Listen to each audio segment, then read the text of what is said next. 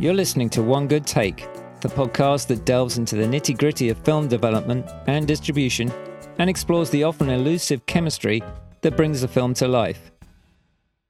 In this episode of One Good Take, I chat with cinematographer Seppe van Grieken.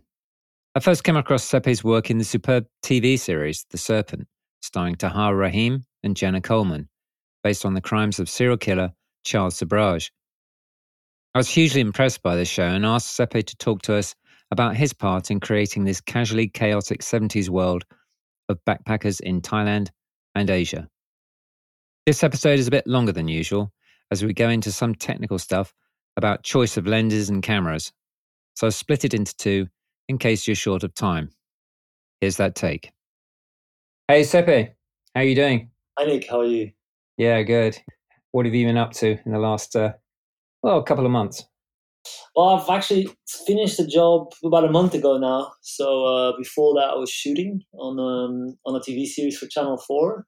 And in the last month, I've basically been recovering and doing Yeah. work, Okay. getting some stills graded for The Serpent now, which releases tomorrow on Netflix. Okay. Getting some stills from my website and my agent's website ready. Yeah. Relaxed. Yeah, cool. Have you got anything new lined up? Potentially. Just an hour ago, there was something that came in that might happen, might not happen. But yeah, Okay. I think I'm getting back into, as I say, my eye is starting to itch again. Okay, yeah, fair enough. Yeah, it's quite interesting way of putting it. Yeah, but anyway, let's wind back a bit. I'm curious to know how you got started. Did you go the usual route of film school and short films and on from there? I think it's safe to say that there's very little about my route that was usual. Okay. I studied sinology, which is the study of China. Right. At the time, inspired by an interest as a teenager in martial arts. And I wanted to go to university, but didn't really know what I wanted to do there. There were some subjects that interest me, but my maths in high school were very weak. So psychology wasn't really an option. Okay. Sinology sounds like it. So so I learned the language. And by the end of those 5 years, I'd spend a year in Taipei as an exchange student where I started doing analog photography, which I'd been doing photography since my dad at a darkroom when we were kids and always been interested by it. And as a teenager, I was making lots of pictures with the early sort of first day digital cameras that came out. And very bad pictures. I recently found a drive of my high school photos, and it's incredible how many photos I have made before there were some presentable ones. But okay. Yeah, so in Taipei, I realized I really like photography, and maybe that's what I want to do in the future. Okay, how old were you when you were in Taipei? It must have been 22, 23, something like that. Yeah. Yeah. Okay. Yeah. And how long were you there? For a year. Okay. So you got to learn Chinese? Well, which kind of Chinese? So in sinology, the main thing in that program is learning the language, Mandarin. Yeah, Mandarin. Yeah. That year is just to send you off to really get your language, get some practical experience with it. So I was there for a year. In Taipei, traveled a bit around the country there, we had great sort of programs at the university to get us to learn Chinese from other students there who were Chinese, Taiwanese. Yeah. It was a great experience, and developing was quite cheap there. So I took one of my dad's old cameras with me and started shooting lots of analog images. Came back to finish my master's, and then realized this is what I want to do. But I always said I'd abandon whatever. I'd always said in the end, if I go and do sinology now and I want to do something completely different, that's fine. I'm doing this course because it interests me, and it's a university degree, so I'll be fine. But it was a bit drastic towards the end. I was like 5 years of hard work, and if I go and study photography now in Brussels or Antwerp, then that's a lot of work down the drain. Yeah, I can relate. Yeah, but it's interesting, isn't it? Because you sort of gone full circle. Because I see you've not only The Serpent, which is how we connected, because I loved your work on that amazing series on BBC, but you've also done like martial arts kind of action stuff, haven't you? So it was not a waste. You've worked with a Chinese director, so perhaps it was all for a good cause in the end. Tell me about that, because I think you were nominated for an award on that one, weren't you? It's Master Z or Z, and depending on where you're from, the Ip Man Legacy. Yeah. It wasn't exactly my work. It was. I think it was for stunt coordination. Oh, okay. At Golden Horse Festival. It is a crazy full circle. Although by the time I did that, I wasn't that into martial arts as much. I'd broken my shoulder in wrestling when I just moved to Beijing. Made me move away a bit out of the martial world. Also, I just grew out of the some of the macho sides of that world. Yeah, I can imagine. I'd done one feature, and I was offered. I was asked if I would be interested in doing an action movie with Yuan Wuping, who's in China is quite a legendary figure outside of China as well. Like he choreographed Kill Bill and The Matrix, and for a very long time he was the go-to man if you needed some Asian fighting on screen, or non-Asian. The Matrix is incredible work by him, and so he's been directing as well. He did the sequel to Crouching Tiger, Hidden Dragon for the Weinstein Company in New Zealand. And so my friend who was involved with that got me into the room, so to speak. So they considered taking me on for that job. I never thought I'd get it because I'd done a teeny tiny indie movie.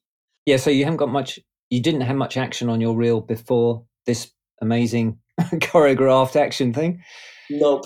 No, it's interesting, isn't it? It was a learning curve and a very tough shoot, 90-day shoot in the south of China. Yeah. And a world in which I wasn't really that at home, like the stunties world. Lots of wire work, very fast operating, which I'd done a film before that was sort of dolly track, very slow developing shots. So steep learning curve, but I think it was good to get that experience, and I learned so much from it. Also, the crew was quite big on that. So, the management of all the different departments. It must be quite a different way of shooting from your normal drama, isn't it? Because the sheer speed of the action, you're shooting all sorts of. I imagine you were working with possibly camera A and B as well, were you? Yeah, we were. Yeah. Cameras. Yeah.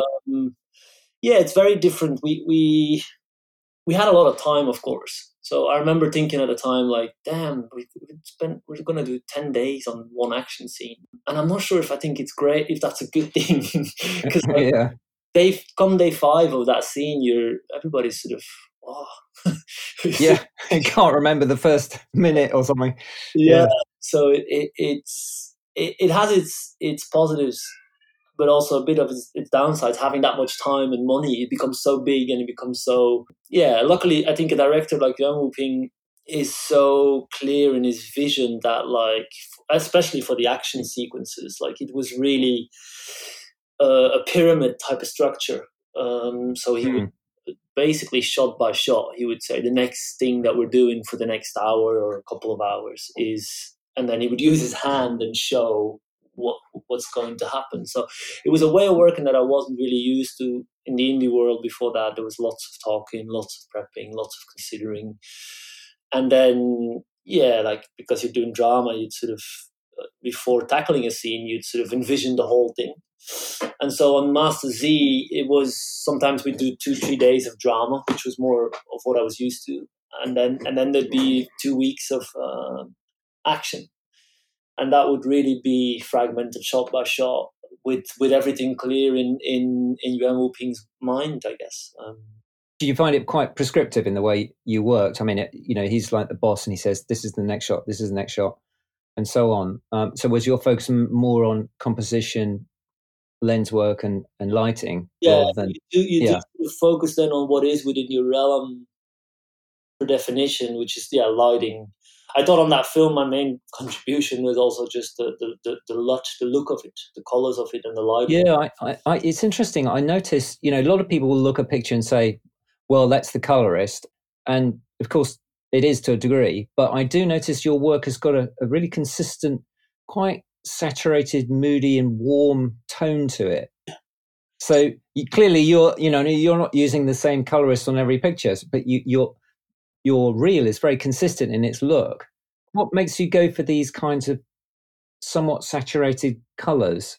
In talking with producers, directors, or colorists, like saturation often is for me is I wouldn't say I love high saturated images per se. So, but it's all in the words, I guess. Like I do think, yeah, it's hard to describe, isn't it? Why your eye sort of says that needs to be. Yeah. Like you don't really know why you do it, but I wasn't quite sure whether some of that saturation is due to the fact a lot of your work I've seen is in places like Thailand, India, China, where the light, of course, is so much better than here. I mean, here in the UK, the light is very sort of flat.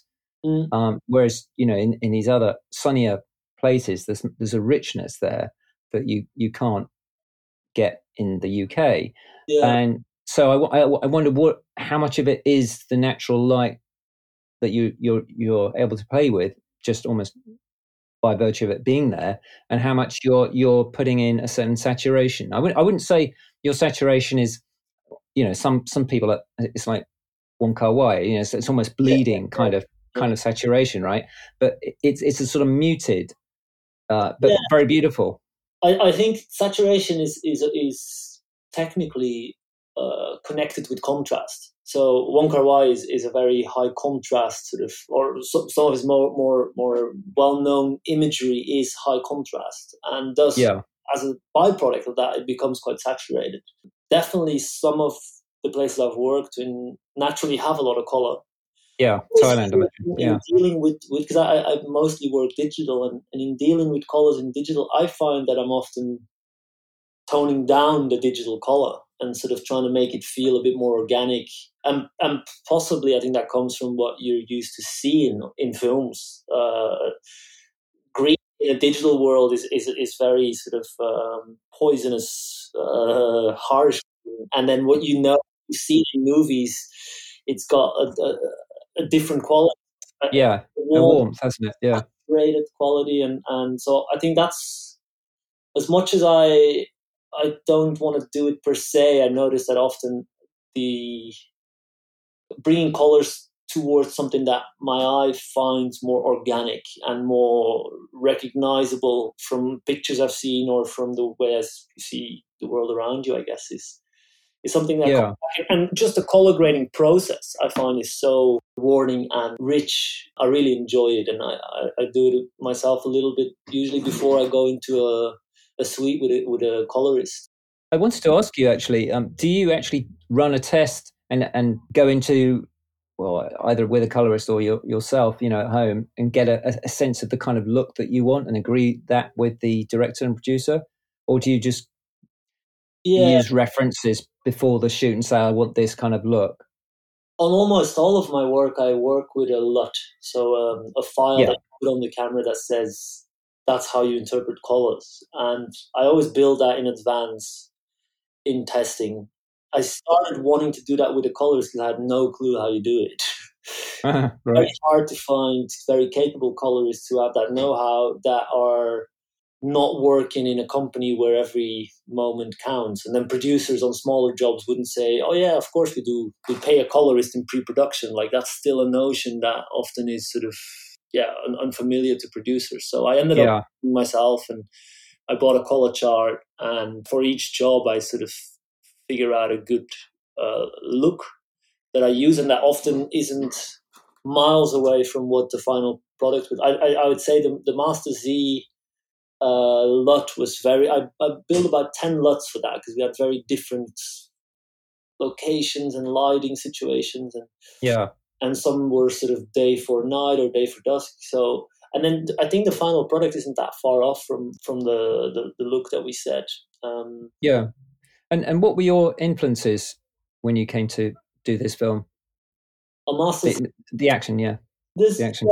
There's there was one reference that I discussed with the gaffer in terms of the quality of light, which was Road to Perdition. Okay. That seems more green in my memory, but maybe. Yeah, not so much in terms of colours, because Road to Perdition almost has a monochromatic sort of darks and brights and not so much in between in colours. But it's the quality of light that it was incredible to work with Zhang Yong, a very good gaffer in China, who he watched that reference with me, and we discussed what I saw in it and what I liked in it, which is sort of it's large, soft surfaces in terms of the sources are all quite big, soft sources, which gives a very solid look to skin tones and the way the light wraps around faces. It's very rich and it gives it depth as well, doesn't it? Sorry? Yeah, it gives it depth because the shadows aren't so too high contrast, right? It gives it sort of depth. Yeah, it's soft, but with soft. And that comes back for me in lighting all the time. But it like a soft light that has strong direction. For me, not always, but 80% of the time, that's I notice when I react well to light that's a quality of it. So yeah, that was definitely one. And then at the time, I was still very much believing in references. So I made a very elaborate lookbook almost for each scene. I had like frame grabs from movies. There was like stuff like Constantine. Yeah. There was a very good Korean movie called Memories of Murder. Okay, don't know that one. Which is more for the way the action was shot that I was interested in. A Bittersweet Life was a very big reference as well. Another Korean movie. Okay. Yeah, I mean there were so many that we looked a little bit at the Grandmaster. It's like Colors and which is a Wong Kar-wai movie. Yeah, but I think on the whole, what I really was sure about in that film was that sort of the way the light with the locations that we had and wanted to behave. And I think I'm quite happy with the way that came out. Like, it looks great. Love it. Love the look. Yeah. He had a big team. The lighting team was like 25 people, and the last week before the shoot, we were in a big backlot, so all of it is shot in the same place almost. Like there's a couple of times we left the backlot, but most of the time it was all there, 3 or 4 streets. And so his team for the last week just turned into this sweatshop. It was 4 kilometers of black cloth for the studio work. They built these styrofoam boxes, the ones you get for like seafood. So these styrofoam boxes are this big, and they would put 6 or 8 tungsten bulbs in them on a dimmer. Mm-hmm. And so it means that like it would radiate, the styrofoam would radiate light in all directions a little bit and get a level of fill. Yeah, kind of diffuse. Yeah, of fill, yeah. Which was open and which they put egg crates and some diffusion on would be the key. So it was doing that sort of what I described to him that I liked in Road to Perdition. He sort of translated that to a little gag light that he built himself, and it was a great experience to see him take on that idea and then build his own stuff for it. Yeah. Let's talk about The Serpent. How did you get to work on that? Well, I was trying to get in bed with a Belgian director for a couple of years already. Jan Matthijs, I just shot a series with him for Channel 4, and he was doing, at the time, he was doing a Netflix series called The Last Kingdom. Okay. Yeah, no I got introduced for it. In the end, I didn't get the job, but the producers who I met, the line producer in particular, who I met during those interviews, remembered me, and I think they just... At some point, they were looking for a DP, and she remembered somebody that had experience in Asia, and she called me up. So I met Tom Shanklin, the director. Yeah. And he hit it off really well from the beginning. And I was stoked at the idea of going to Bangkok for a couple of months. And somehow, lots of the work I'd done up until then was period. So my first feature, King of Peking, was set in the 90s, which not deep period, but still. When we shot that felt like we were going back in time. Yeah, and then obviously Master Z was set in the 60s. So I really liked that, the nostalgic quality of it. Yeah, I see you even sort of use some 70s kind of techniques like the zoom. Yeah. I know, yeah, it's quite nice. That sort of it's quite subtle. You know, you could have gone over the top with that, but I quite like the fact you know, it's really subtle. No, so it was from the beginning. On paper, I was like, I'd love to do this, and it would be great. And then me and Tom just started to exchange ideas, look at stuff. I cut this massive reference reel.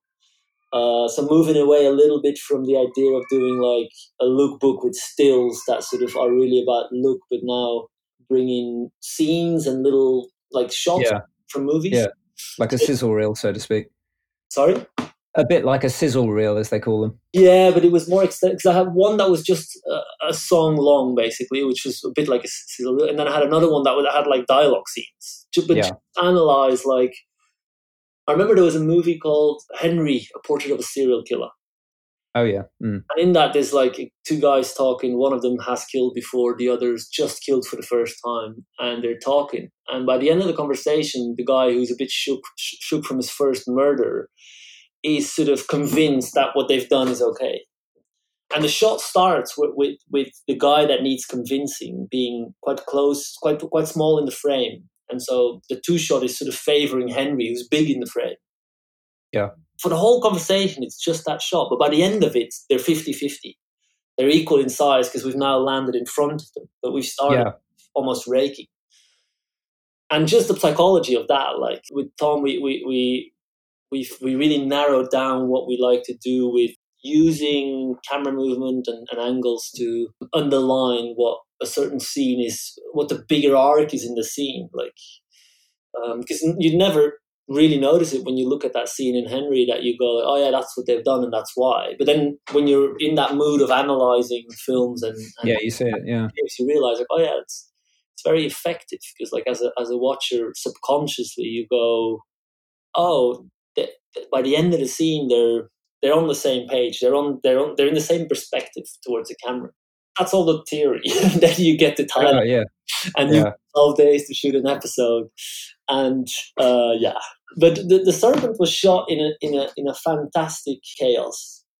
Right. Which okay. I believe Tom actually orchestrated secretly, and okay. He's masterful at zooming out, I guess, and seeing what the bigger picture is. So he's not just thinking about this line or this scene or this day, but he's thinking about what's the energy of this show. And I know a lot of pushback came even on set from like people working on set going like, what's going on here? Oh really? Yeah. Yeah, we were sort of channeling that sort of 70s chaotic mentality of making movies. Which is on a TV series schedule in 2019. but somehow we got away with it, I think. Oh yeah, for sure. It's one of the best series I've seen in the last 12 months, no question.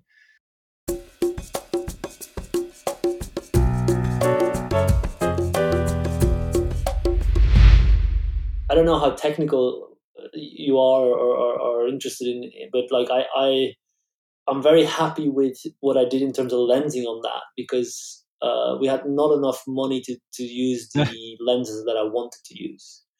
But I'd sold Tom and myself on the idea to shoot the two timelines in a completely different format. Right. So the serial killer who's manipulative and what you see is not what you get, and he distorts things. We shot that on anamorphic lenses, so. But it meant like I had really good lenses. I found really good lenses in Thailand to shoot that on, which was a wide set of 10 lenses, and then I would have a zoom with that as well. Yeah. But of course, if you shoot it in two different formats, you need a full set for. I mean, you've got two cameras, so you need an extensive set for the anamorphic and then an extensive set for the spherical, and we just didn't have money. But I persisted on doing it that way anyway, which made my nightmare even bigger because I had no lenses basically. I had two cameras and 4 primes, but of those 4 primes, there was 2 that I couldn't use because they were just so distorted and ugly. So the wider focals, the 40 and the 50, I never touched. And so that meant I had a 75 and 100 to serve 2 cameras. and then a zoom lens. Yeah. But like the zoom I mean, lens I was watching a episode spherical zoom 1 that just was before adapted to we anamorphic, came which on means here, you've got. and I was thinking So the that lens is already is like surely a 2.8, but then with the anamorphic, adapter and then you I see lose another a scene, and I stop. think So you're maybe at I've like got that 4 and a wrong. So bit. maybe It's a stop and a bit that you lose. explains your And two because of the adapter, it choices there. becomes very mushy when you shoot it wide open. I had to light all the zoom scenes for like Yeah, a massive amount of light, like 5, 6.5. And Tom early on said, like, don't worry, we won't use it at night. But of course, we do it all the time. And I think the anamorphic also brings that kind of there were so slightly many challenges dreamlike there, quality to life, not doesn't having it? a lot So of options. that But I'm happy underlines that I did how sort the of spherical bewitching versus he is, anamorphic thing and anyway. Because I think manipulative, and nobody really notices yeah, it. Like, it's not like people go, yeah, whoa, very different lenses. But it's such different worlds because of that. Like, the yeah, and then yeah, yeah, yeah, interesting stuff. Yeah. Well, I should let you go. Thanks again. But yeah, just before I do go, would the because Herman's world is square, and it is a bit what you see is what you get, and he's honest in a way. So if you, I mean, it doesn't have to mean that, but if you uh, uh, assign the meaning of honesty and dishonesty to anamorphic and spherical lenses, the spherical being honest and the anamorphic.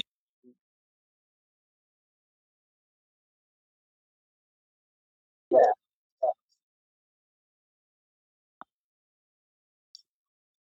yeah.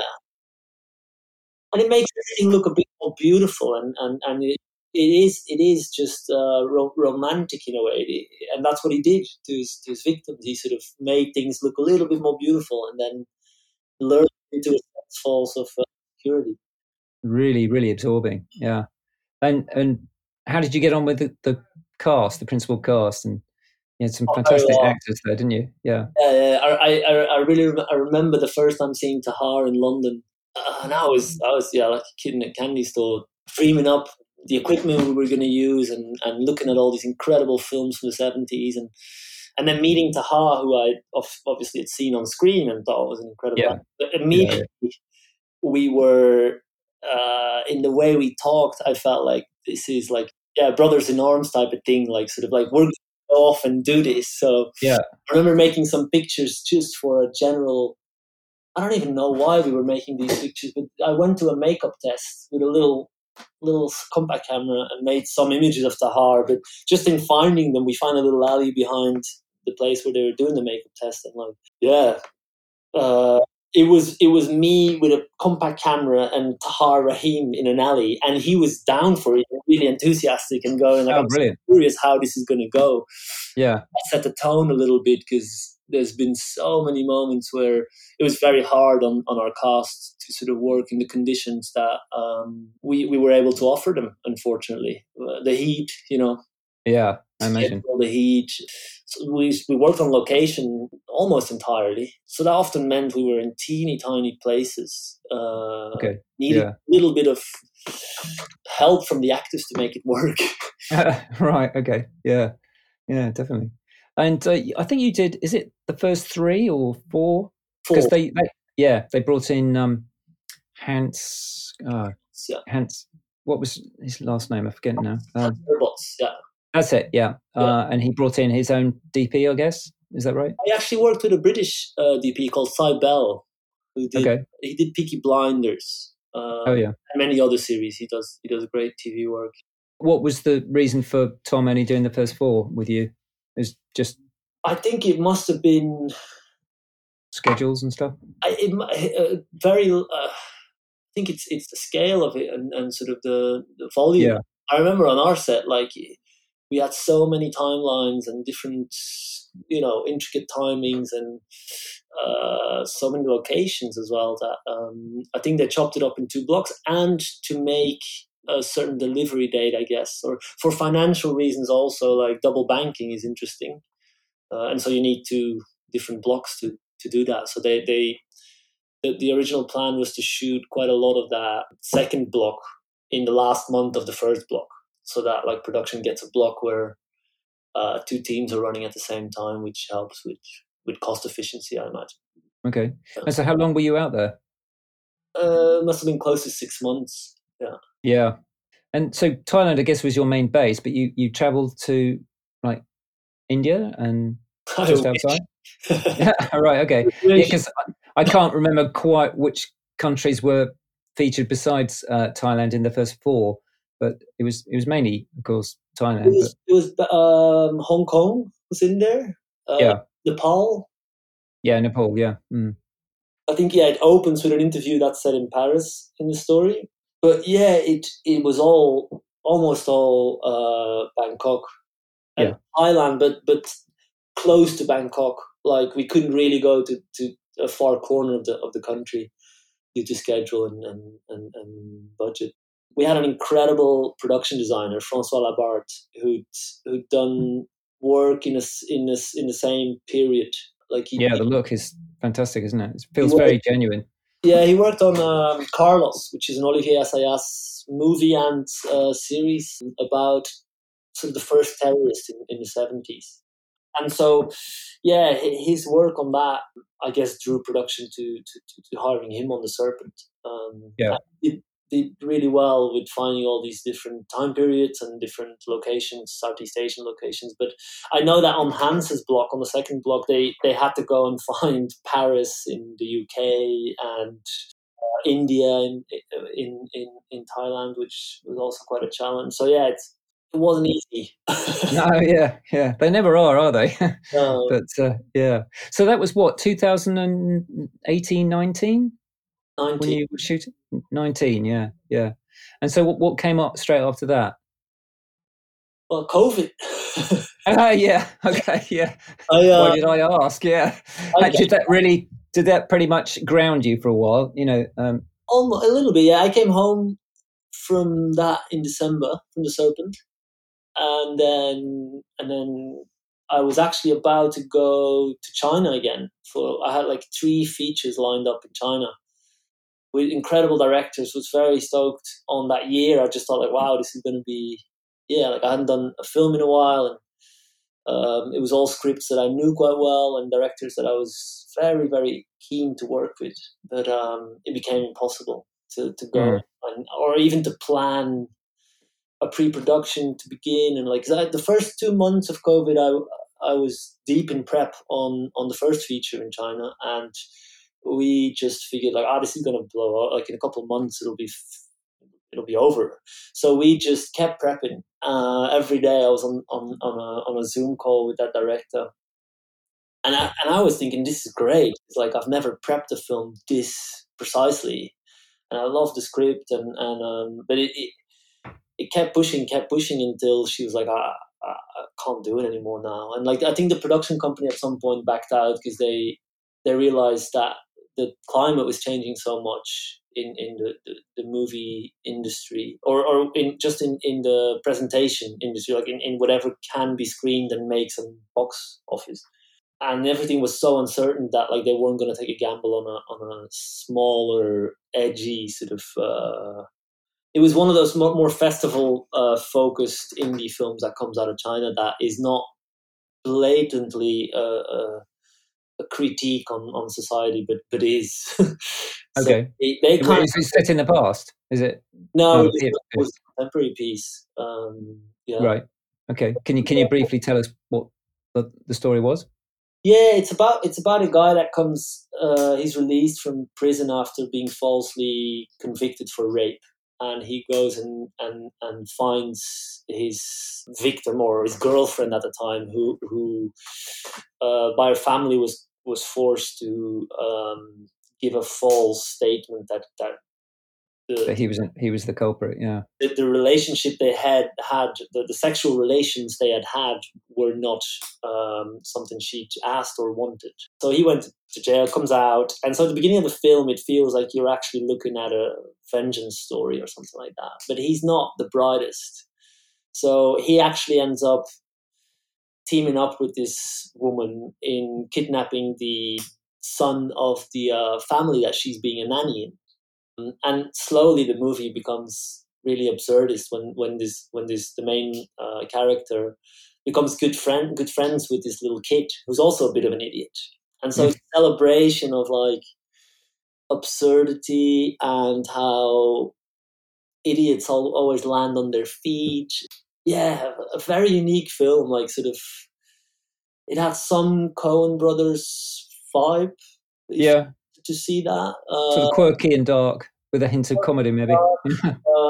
But I thought just highly original because it shifted. It constantly. It was like a drag act, and they constantly strip down another layer, and something else comes out. Like Oh right, yeah. It starts where you go like crime, drama, vengeance, dark, bleak, and then by the end of it, I think I was laughing out loud often when I was reading the script because it just was mad. Quirky.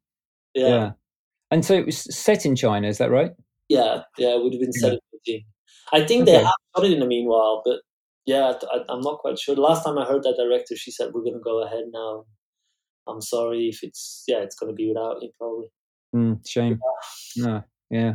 That was heartbreaking. And then I thought I wasn't going to work for a while because of COVID and not being able to leave the country because all of my work had been in the UK or in China, and I was stuck in Belgium. Yeah, and Belgium was quite badly hit, wasn't it? Yeah. Yeah, and you then, still have quite. And Jan Matas, the director that I mentioned earlier, who sort of was my lead into The Serpent, called me up and said, I'm about to go on this adventure for Channel 4. Do you want to come and join? And I did, and that kept me busy from August all the way till early February. Oh, that's good. Yeah, and how was it working through COVID times? Masked up, etc. Yeah, the mask is something I probably am never gonna be a fan of or get used to. My nose keeps on poking out, so we had a COVID manager, as you do now on set, and I was probably the worst on set. He had to come and after a couple of weeks, just him showing his face in my vicinity would be enough to let me know, oh yeah, I got to pull this thing up again. Oh yeah. So he had his hands full with trying to tell me to wear my mask properly. I just can't really breathe with it that well, so I was a bit struggling with it. But other than that, we were really lucky. Our set never got shut down. We barely had crew members that had like a COVID scare, as we call them, like where maybe they have it or they have to, their wife has it and now they have to quarantine. Or we had like 2 of those, I think, in those 6 months. Yeah. And so what was the process? Did you have to get a test beforehand, or you tested regularly, like every week? Or tests twice a week, more or less. And then I think the biggest influence on that production was the way the landscape around our production was shifting all the time. So locations would fall through, regulations would mean we couldn't have extras now, or we couldn't have. It was those type of hoops that we had to jump through that did demand a little bit of like that probably took a toll on the quality a little bit. Yeah, inevitably, I guess. Yeah. All in all, like so many of the other shoots that were going on around us in Belgium were shut down for like a week or 2 weeks, or if actors fall ill or director. Yeah. And how do you deal with intimate scenes, if you had any? Because obviously, scenes that are like sex scenes or even kissing, I guess they had to be pulled back to something else. No, not at all. No, okay. Like all of the main, so the director, all the cast, DP, I think even somebody in the sound department, because they're miking up the cast every day. All of those were in a bubble, so to speak. So they were tested twice a week, and they were okay to break the social distancing rule basically on set. Yeah. So we had scenes of people. I mean, most scenes require actors to be too close to adhere. Yeah, exactly. Yeah. So that was fine. And then when you get scenes where there's extras, people that come in for a day, or if it was proper actors coming in for a day or a week, they'd be tested. Later on in our shooting schedule, the whole quarantine thing sort of kicked in as well. So then I remember at some point after we shot in Bristol, all of us flew back on a private jet, the whole cast. and direct myself, because there weren't enough commercial flights, and it was around the time that the new variant came out. Oh yeah. So all of us flew back, and then we all went into a 2-week quarantine, or a week. It was a week. The actors all did in one place, like they all had a flat in a block that we were in for a week, and they had a blast. I know. It's silver lining, eh? Yeah. Yeah. I think the most negative stamp it had on our work on that project was just locations shutting down, or companies to whom those locations who are owned by certain companies, they would go bust. They would stop business, they would stop the rent, they would stop their contract on that location, and then all of a sudden we'd have to look for something else. Yeah, we had quite a lot of changes in strategy, because the whole story is set in Bristol, and we had to shoot most of it in Belgium, but we were going to do 3 weeks in Bristol originally, and we were going to kick off with that. But then because of Corona, they pushed it, and they said, you know what, we'll do it at the end of the shoot. And then by the end of the shoot, it became so impossible that we only did a week. So throughout the shoot, we had to reshuffle what we were shooting here, what we were shooting in Bristol. Yeah, that became a bit of a nightmare. Yeah. Sometimes I can imagine. some locations and some sequences in that series that we imagined in 4 different locations. Yeah, it's a continuity headache to begin with, isn't it? Apart from anything else.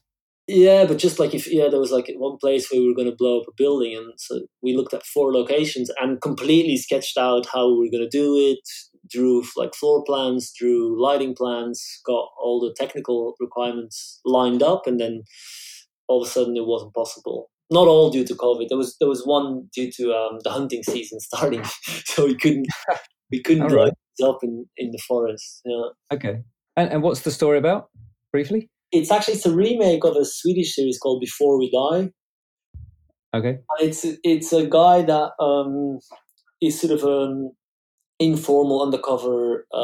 He's an informant, but not an official one, for a person in the local police force that ends up dying because of the people he's informing on. And so he goes and tries to figure out who they are, what they do, and get and catch them, basically. So it's really about a mom and son, because like the guy that dies is the boyfriend of our main character's mom, and so he ends up teaming up with his own mother, trying to figure out who killed their friend and lover in the case of the mom. Okay. It's sort of one of those police stories that is about everything but the police side of it, like the people and the relationships between them. And the original Swedish series was entirely shot sort of in a handheld docudrama sort of style.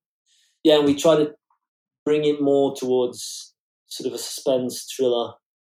So we shot lots of dolly. More classic, sort of Hitchcocking kind of style. You mean? Yeah. Yeah, it was fun. Yeah, a very good team. It was great to work in Belgium for the first time, and get to know some crew, get to know like production and directors here. Yeah. And how many episodes will that be? Those were 6, and we all shot those with one main unit, one main block. And what cameras do you generally prefer using, if you have a preference? I've always been, like everybody else, I guess, heavily invested in the ARRI technology. Not that I own any of them, but like that's for years what I always used, the Alexa, and particularly the Alexa Mini.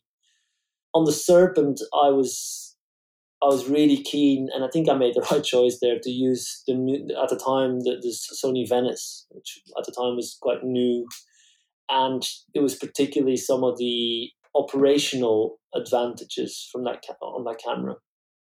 The last 2 days I've just been grading some of the stills, and like it's incredible what that sensor gives you. So it's not just the on-set use of that camera.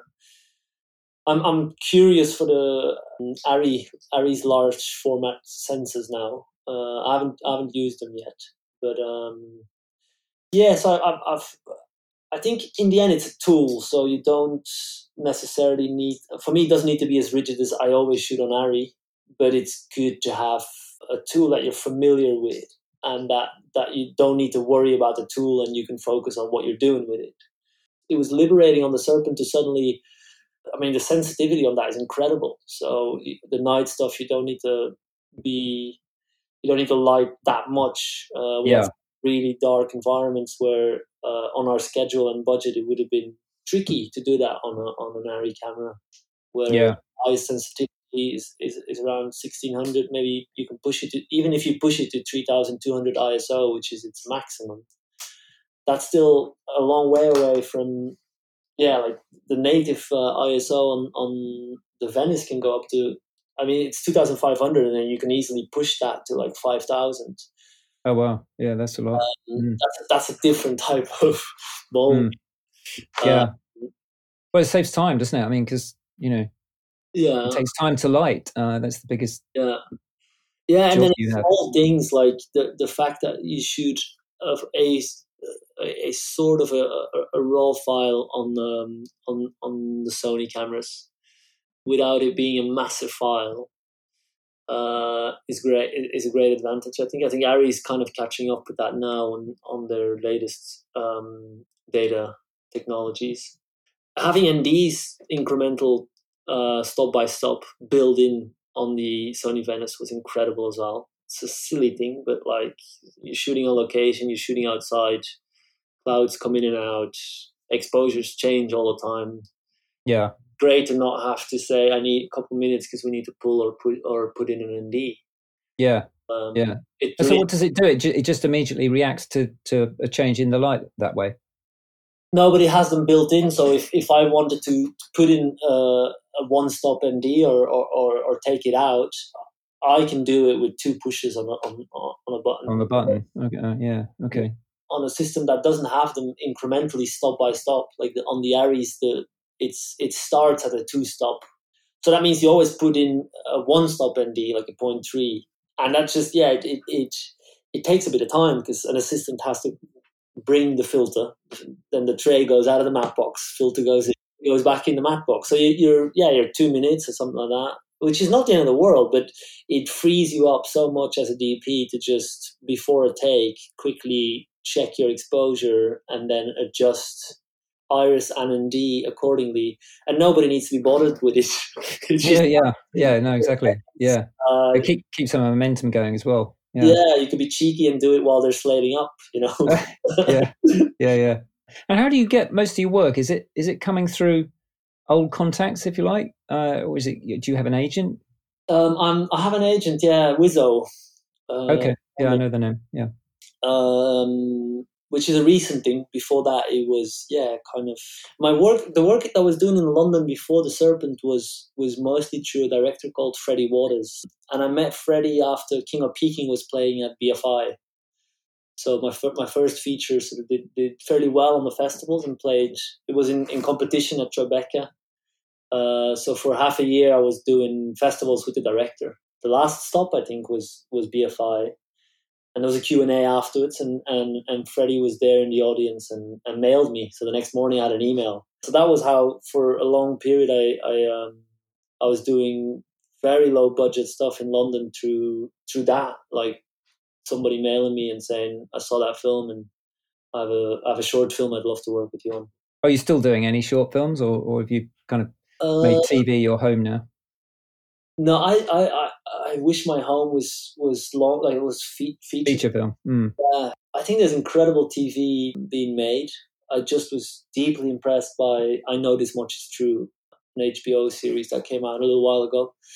So I think the form is very rich and interesting, but the freedom you have, the schedule, the fact that often with films it is a bit more of a director's sort of vision that you're going on. It makes it more appealing to me. As an overall experience, yeah. Okay. Yeah. Well, I should leave it there. We've been talking for an hour. We could go on another hour, I feel, but got to draw the line somewhere. But thanks so much for talking to me, and all the best for the next project. Yeah, enjoyed it. Thank you, Nick. I was talking to director of photography Seppe van Grieken. Just before you go, if you haven't done so yet, I'd really appreciate it if you hit the subscribe button and check out my Patreon page at patreon.com/penrakespodcasts. Thank you and take care.